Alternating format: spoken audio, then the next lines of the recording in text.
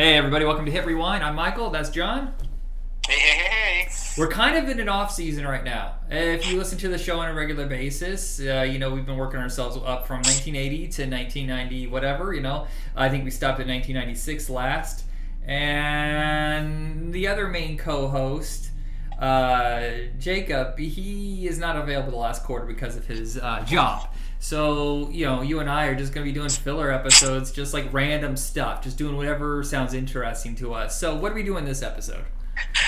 We're looking at I'm hesitant to use this thing, top 10, because it's not, I don't think we're both treating these necessarily as a top 10 list, but our 10 favorite arcade games, in this case, like the 70s and the 80s. Right. It's kind of like the perfect concert playlist that we do, or any of the over the years we've done the playlists, like our favorite cartoons, favorite horror movies, like the perfect Halloween, stuff like that. It's kind of like that. So it's not in any particular order. I didn't go hardcore like I do with some of the stuff. I just 10 that made my and then I have a few extras that didn't make the list, but like really hovered around the edges. So I have that too, and then we're gonna read off some that the listeners and stuff like that, and my friends have posted that they thought were essential games of the 80s. Yeah, I actually do not have any. I won't say alternates, but I will say I don't have other ones. But chances are you'll mention games that if they're not on my list, they're probably games that I would have been. Hell yeah, that game was awesome. Yeah, one I'm leaving off because I know it more for the original Nintendo cartridge. I think later. I think it was a cartridge first and then became part of the Play 10. I'm not 100% certain on it, so I just left it. I waited till we do the NES episode. Now, are we doing generations? Like, are we doing the Master System, NES, and like whatever else, like the 7800 that was around at that time? Or are we sticking to one console? Because it's kind of hard to do a Genesis Master System kind of thing. Well, it'd be hard to do a Master System. I can do a Genesis. Yeah, I would say I said I combined it into one thing, knowing full and well it's not called the Genesis Master System. I'm an idiot. Yeah, but what I would say is, I was kind of thinking if we're going to do that, do it as the generations, but it's not console specific. So yeah, the 10 favorite games of that generation. Okay, sounds good. Because there's a couple of TurboGrafx that I think I'll probably be adding in. All right, so you want to go first? All right. So, I'm looking on the list for 70s and 80s, and I was actually a little hard-pressed to get anything from the 70s on there. And I ultimately was kind of torn between two games.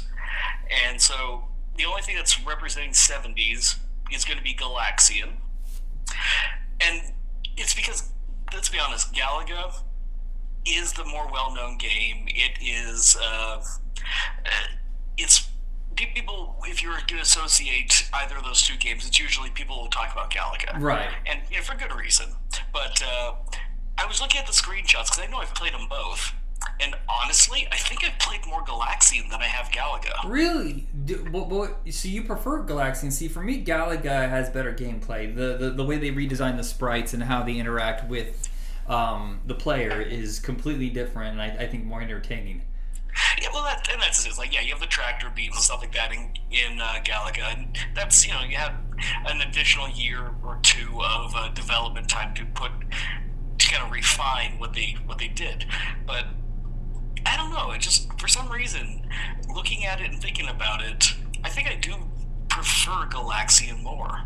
Although it's like, yeah, if chances are at this point, heck, thinking about like when I played Ridge Racer on PlayStation, the loading thing was you played a Galaga level or two.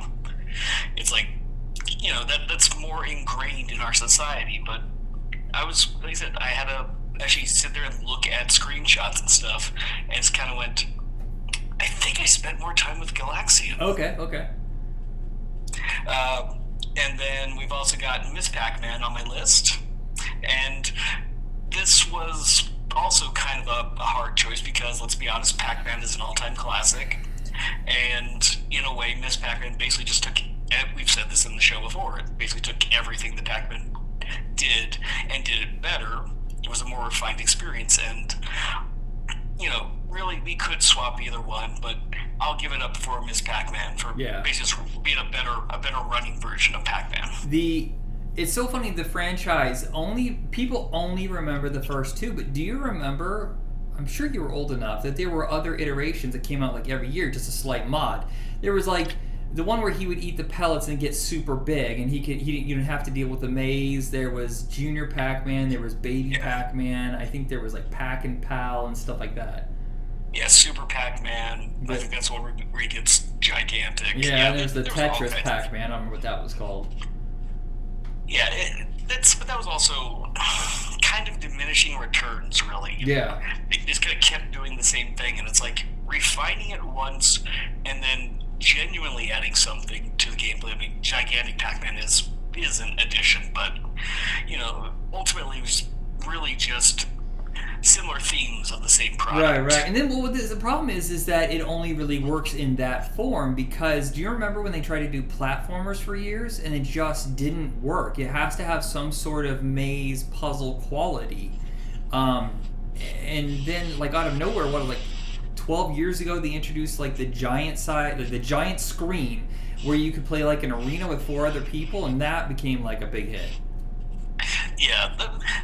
More people attacking a Pac-Man maze is a little bit more fun than just trying to turn Pac-Man into a platforming game. Yeah, because that's just awkward. But I mean, it's a beloved character, and there's a reason why it's held up for so long. It may be the most famous arcade game of the 80s. Yeah. Okay.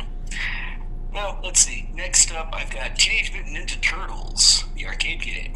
Is that 80s or is that is 89? Shit. Well, my list is fucked up now. I thought it was 91. Well, there is the Turtles in Time game, which is very much the same thing, except you have the little time travel aspect. But I fucked it up. I thought it was a 90s game too, and then I went back and went, oh no, it is 89. So yeah, it's like it's not the first side-scrolling beat-em-up that I played, but it's one that honestly I would keep going to, even more so than like say the Simpsons game, and that one rocks. But it had that feel where it was translating the cartoon almost one for one, and the gameplay was outstanding. 4-player co-op, and each turtle did genuinely feel different in the gameplay styles, and you had all the characters from the show. It's a winner. Yeah, it's an absolute favorite. I don't know what the fucking to do now. I guess I'm just gonna rip one of these off of my list and now add that one. Let's see. I've also got Afterburner, which I definitely on the show we've spoken about this and how much I love this game. Yeah. And it's all about that cabinet that would rotate up and down as you flew. So if you cool. watch T2 and you can see the game in action. Yeah, that was the one I was going to take off my list, so I might as well since you mentioned it. This sucks. I can't believe I screwed that up. Let's see. We got Outrun, which there are racing games I do love more than Outrun, but this game holds a dear place in my heart. I can't not play this game. If I see it in an arcade thing, I would have to pump a quarter into it. Is that a motorcycle one or a car one? It's a car one. Okay, what's the motorcycle one that came around in like 88 or 89 that you would ride in? Hang On. Hang On. And what's the helicopter one? Well, I know there's Choplifter, but that's not the one I'm thinking of. No, that's what I thought. Like the Super Chopper or something like that? I can't remember. I don't know. Yeah, okay, go ahead. I don't know. But yeah, like this thing had amazing music. The graphics were, especially for 86, were phenomenal. Like this game really still holds up and is just tons of fun. I have Time Pilot on my list. Oh, what? Which I don't know if I know that one. It is a. I know we definitely talked about it, and it's got this open air space where you can fly around. It basically it's a rotating, a constant couple of screens that you're going around shooting enemy planes. And let's be honest, like 1942 is the game that most people would think of when you really do kind of think of playing shooting games. But that's, being on the on-rail rails aspect of that always felt limiting. It's a banger of a game. This, you're able to fly around, and it's like asteroids in a way, where you go around and shoot planes, and there's a time travel gimmick, and it's just fun. I've also got Rampage. Yeah. It's like, dude, come on. Way better in the arcade by a long shot. You just can't really get the same feel at home. A lot of these games, the reason why we were skipping the whole first generation of home console games because they're mostly shit ports, or there's nothing about them that sticks out to me. And like a lot of these, it's either the controllers were different, or there's something about the party aspect you really didn't have on the Nintendo or Genesis yet. And Rampage is one of those. Yeah, the limitations of the games at that time, you really couldn't. And it's like, yeah, Rampage did get ported to the NES, but that's such an inferior port for this. And, it's like you get to be off-brand Godzilla, or off-brand King Kong, or a giant werewolf. And you can eat people, and, you punch the shit out of buildings. And, I mean, come on, it's just fun destruction. It's like, it's amazing. Can't believe they made a movie about it. That's so wild. A very expensive movie. Actually, it's not bad. I'm surprised. Yeah, I thought it was going to be a big bag of shit. Nope, it's fine. Yeah, let's see. I've got Spy Hunter on my list, where you get to be driving a James Bond kind of car. You got machine guns, smoke screens, oil slicks, fucking surface-to-air missiles. The perfect, or the Peter Gunn theme. Yeah, it's like, your car can turn to a speedboat. Like, it feels like this game would be so such a simple concept, and yet it is just endless amounts of fun. Yeah. Speaking of Dwayne Johnson, remember when that was going to be a movie that John Woo was going to direct like 20 years ago, and they made a game with Dwayne Johnson doing a lot of the mocap and voice, and it never got turned into a movie. No, and I don't know. I really don't think that would have translated as well ultimately. I mean, even with Wu directing, I don't know. It was, you knew Wu was like, what am I fucking doing now? I'm just taking these paychecks. I have no interest in doing this. And he just went back to Hong Kong to do what he wanted to do. Yeah. Let's see. I've got Altered Beast on mine, which I don't know if we actually ever brought up on the show. I can't remember if we ever talked about it. I think we discussed it only when we talked about the launch of the Genesis and how that was the pack-in game. And I think that's the only time we brought it up. Yeah, it's... let's be honest, the game has such a stupid, nonsensical story. Yeah. But, I think the gameplay now is really stiff. Platformers in the arcade, I don't work for me for some reason. Yeah, and that is one thing, but you still have the fact that you can turn into a werewolf and a were-tiger. They can both shoot fireballs. There's a dragon that breathes electricity like King Ghidorah. It's like, the game was bizarre, and that's, I think, what always kept me coming back to it. And it was weirdly kind of scary, because that first boss, was like a weird creature thing that throws its heads at you and stuff. So, God, what the hell was going on at that time? But I would still, I still like that game, even if it is, I don't want to say unplayable now, but it's, at this point, it would not be as much fun. Like, if this was my ranking, this would be like my number 10. Operation Wolf is the last one from my list here, and that seriously is one of my favorite like games of all time. It's so good. Yeah, it was one of the first ones I really played that wasn't you know how Hogan's Heroes, not Hogan's Heroes, I'm sorry, what is it called? Hogan's Alley. It felt like a different gameplay, like just single shot, and it just wasn't as enticing or action packed. It was just about timing, and Operation Wolf was a different approach to it. Plus, the gameplay was just it was almost like a first person shooter. What was it? Was it a first person shooter? It was okay. Basically a first person shooter. Yeah, you had it was on rails, so you didn't get to control where you went. You just had little gun that you swiveled around, and it had that feedback that made little Uzi, would shake as you shot.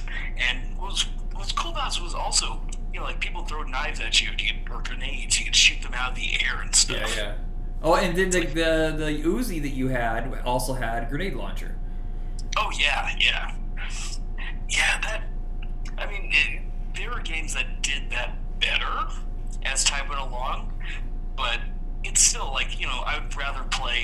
Operation Wolf over like Terminator 2 or something. Yeah. Well, I think my Revolution favorite, X. my favorite is Safari Hunt, and no one knows what the fuck I'm talking about. But there's a place in Portland, a franchise called Wonderland, and they have kid-friendly games, whatever, and you go through and you just shoot bugs. And it has really amazing graphics and gameplay, especially for, I think it was like 2008 is when it was created. But the gun itself is so interactive and well made. Oh, it's beautiful. Is that one where you like sit down, like the cabinet is like a Jeep or something? There's two of them. Jeep? So one is that, and then there's the one where you can stand and the rifle is on like a heavy cord or whatever, so you can kind of move with it.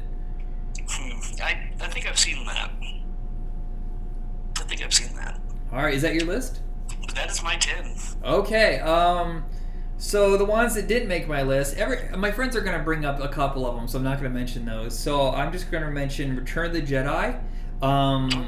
The one where you're, in the little walker and you're hopping over the logs and stuff like that. And I always had fun with that one. And Tron Light Cycle, which is really cool, excellent cabinet, really hard to play.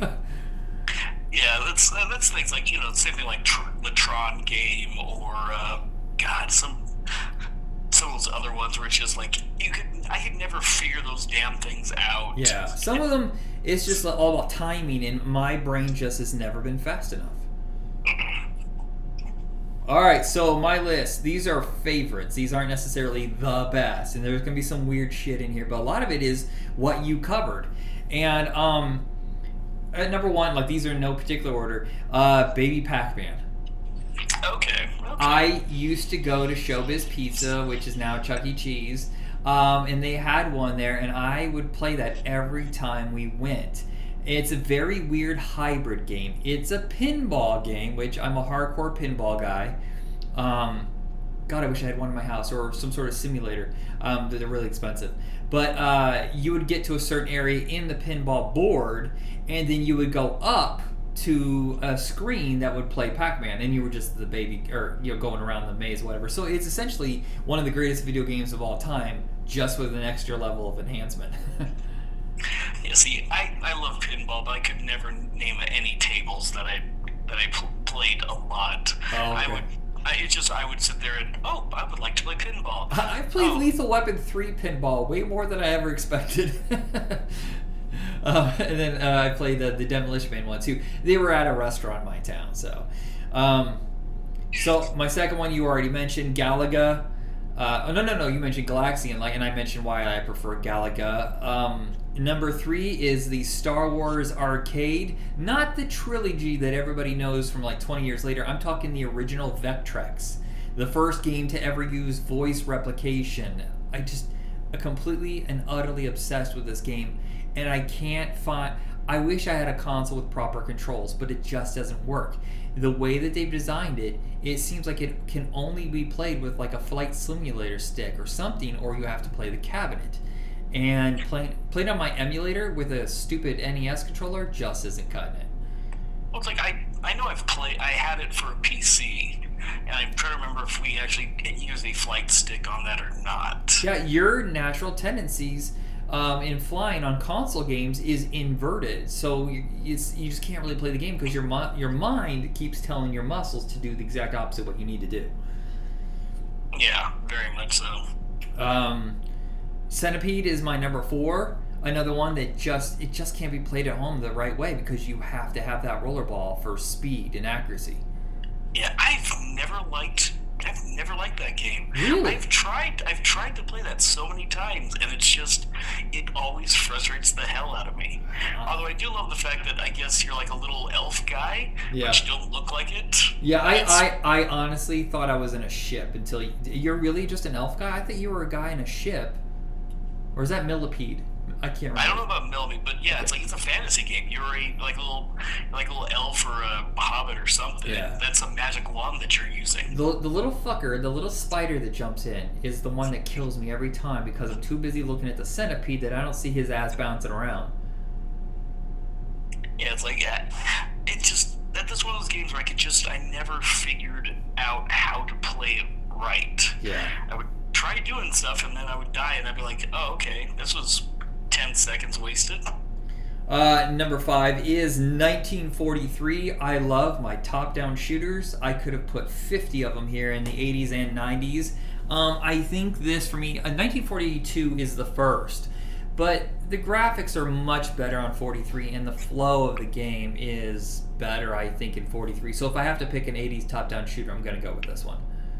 And like I said, that franchise was really good. Even if they were very similar in each one, they all played so well. Yeah. It's one where it gave you a little more leeway. I hate the ones that it seems like everything is flying at you, and you have no shot. There's no possible way you're going to beat the game under like $100. And that's what drives me nuts. You have to give players a chance at surviving, or they're not going to want to play. And so many of the replicas of this franchise didn't understand that. And also, this has really cool like special bonus weapons and how it interacts with the enemies. The bosses at the end are great. It really is like the pinnacle of design for this time period. Very much so. Yeah, it's like I will not disagree on that. I think, like I said, I really enjoy that franchise a lot. Number 6 you already did, Spy Hunter. Number 7, Operation Wolf. My number 8 is another pinball game, Elvira and the Party Monsters. There's 2 Elvira games, and I think this one is just more up my alley. God damn it, I love horror. Any scary pinball game is my jam, and I love Elvira, so that made my list. Well, I'm sure there's other reasons that you like that one too. So I'm sure there's something that you can stare at while you're playing. Afterburners was my number 9 until I decided to go with TMNT, the arcade game. And then my number 10 is Akari Warriors, another one that can really only be played properly if you have it, at the arcade because of the control schemes. Yeah, Akari Warriors is a phenomenal title. I know I played that a bunch, but at the same time, I don't have as many memories with that one as I do so many of these other games. It's another top-down shooter. I don't know why the top-down way of playing is my favorite. But this one, it has since you're not a ship, you're a person, you rotate. And you have enemies coming from all sides, and you cannot spin properly at a home. There's just no way. I don't even think with the newer controllers with the stick it would be the same. Well, no, you'd be able to do it with the analog sticks at this point. But... Maybe, I guess. But there's a particular way you do it, because this is a twist and turn, but maybe. I just haven't bothered to play it. I need to get a new remote control new controller from my emulator. Alright, so to the games that friends suggested that need to make the list. Let's see, we got Anthony with Galaga, Donkey Kong. Jesus, Donkey Kong is so cool looking at, but impossible. Okay, you know what? Actually, I would have had Donkey Kong Jr. on my list. Yeah, I do prefer Donkey Kong Jr. I don't like Donkey Kong 3 where you're spraying the shit up his butt. yeah, that one's not as much fun, but Donkey Kong Jr., that was...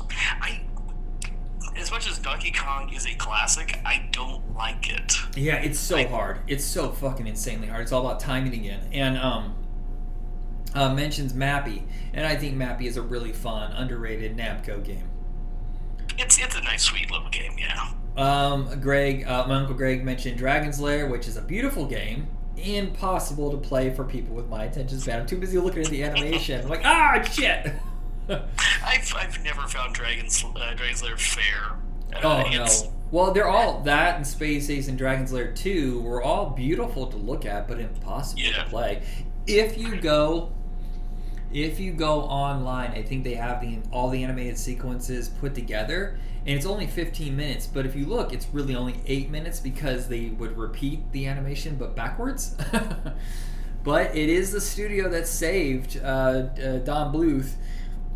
Because Secret NIM really didn't make a lot of money at the time and kept the studio going, so.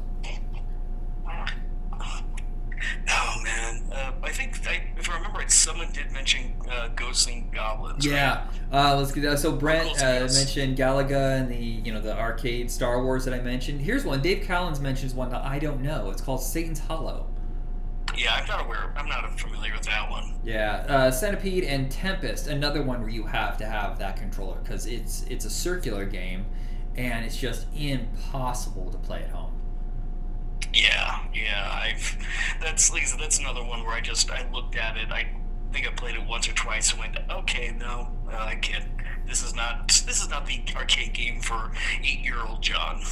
Ken Reed mentions Tetris, which I didn't even remember was an arcade, but if you watch that documentary, then you're like, oh, right, yeah, because that was how the whole confusion started, because it was computers, arcade, and consoles, and that's what the whole war of the rights were about. Dig Dug, which I think is fine. It's a fun game. Pit Fighter, which I don't think is a good game, but I get why he brings it up, because it's kind of essential for that mocap look. Yeah, it's like it was never a game I liked, but I totally agree with the guy with his reasoning behind it, because 100% it's without that you don't have Mortal Kombat. Ghouls and Ghosts is a beautiful game, brilliant in concept, impossible to play. Yeah, we've talked about that one. You might as well just have someone staple your nuts to the floor. I think you'll have more fun with that. All right. So Ron mentions a bunch of games here, and I don't know which decade they were, but the Gauntlet 4-player, which I think was like 92. That's in the 80s, yeah. Yeah. And was it? I did think about doing Gauntlet. Okay. I didn't realize it was 4-player back then. I thought that was later when it became Legends. No. Okay, it was the full thing, because you had your bastard friends could go and shoot the food. The Super Off-Road, which I don't know what year that is. I'm pretty sure that's also 80s. Okay, I remember playing that one. Cruising USA, that is definitely 90s. That's 90s. San Francisco Rush. That's also 90s. Excite Bike. That was a fun game to play. I remember mostly playing it on the Game Boy. Yeah, I never, aside from it being like one of those Nintendo Versus cabinets, I don't think that was an arcade game. I think he says it was thrown on the Play Choice 10, which was always a confusing console, because it's like they took the arcade games after they were on consoles and then just put it to get to wider audiences to expose them to the Nintendo brand. Yeah, that's what I'm thinking of. I'm pretty sure that it's a port of the console game, not an arcade version. The Tron games, of course, there's the one that we know with the light cycles, but there's also discs, I believe. I think there might be a third one. The version of the Star Wars arcade game that was a sit-down cabinet. I remember playing a Star Trek one that was very similar. That was Vectrex. It was really good. The Top Gun cabinet. I don't remember that one. No, I don't. That one doesn't come to mind either. Air Combat. Got me on that one. And then Dragon's Lair. And of course, he mentions, like everybody else does, it was a beautiful game, but everybody sucked at it. And that is it for this episode. Anything else you want to say about this decade before we go? Oh, man. If you can find a retro arcade, or if you're old enough to do that, like a barcade or something, and they've actually got those classic games in there, seriously, give them a shot if you've never played them before, because there's some really good stuff there, and it's a shame that if all the stuff could get lost to time. The best barcade that I've ever seen is Ground Control in Portland, but after they did the remodel. The first few times I went, it was very claustrophobic in there, and you end up molesting everybody just trying to get to a cabinet. And then they redid it. They took out about 25% of the games to give more breathing room. They put in a DJ. They redid it to make it look like Tron Legacy. And, God, they cleaned up some of the games. A lot of those pinball games in the upstairs area just were not working. The Shadow pinball game I wanted to play so bad. That would be very fun. I love the Shadow movie. Yeah. All right, everybody, that is it for this episode. To be continued as we jump into the 90s. Thank you, everyone. See ya.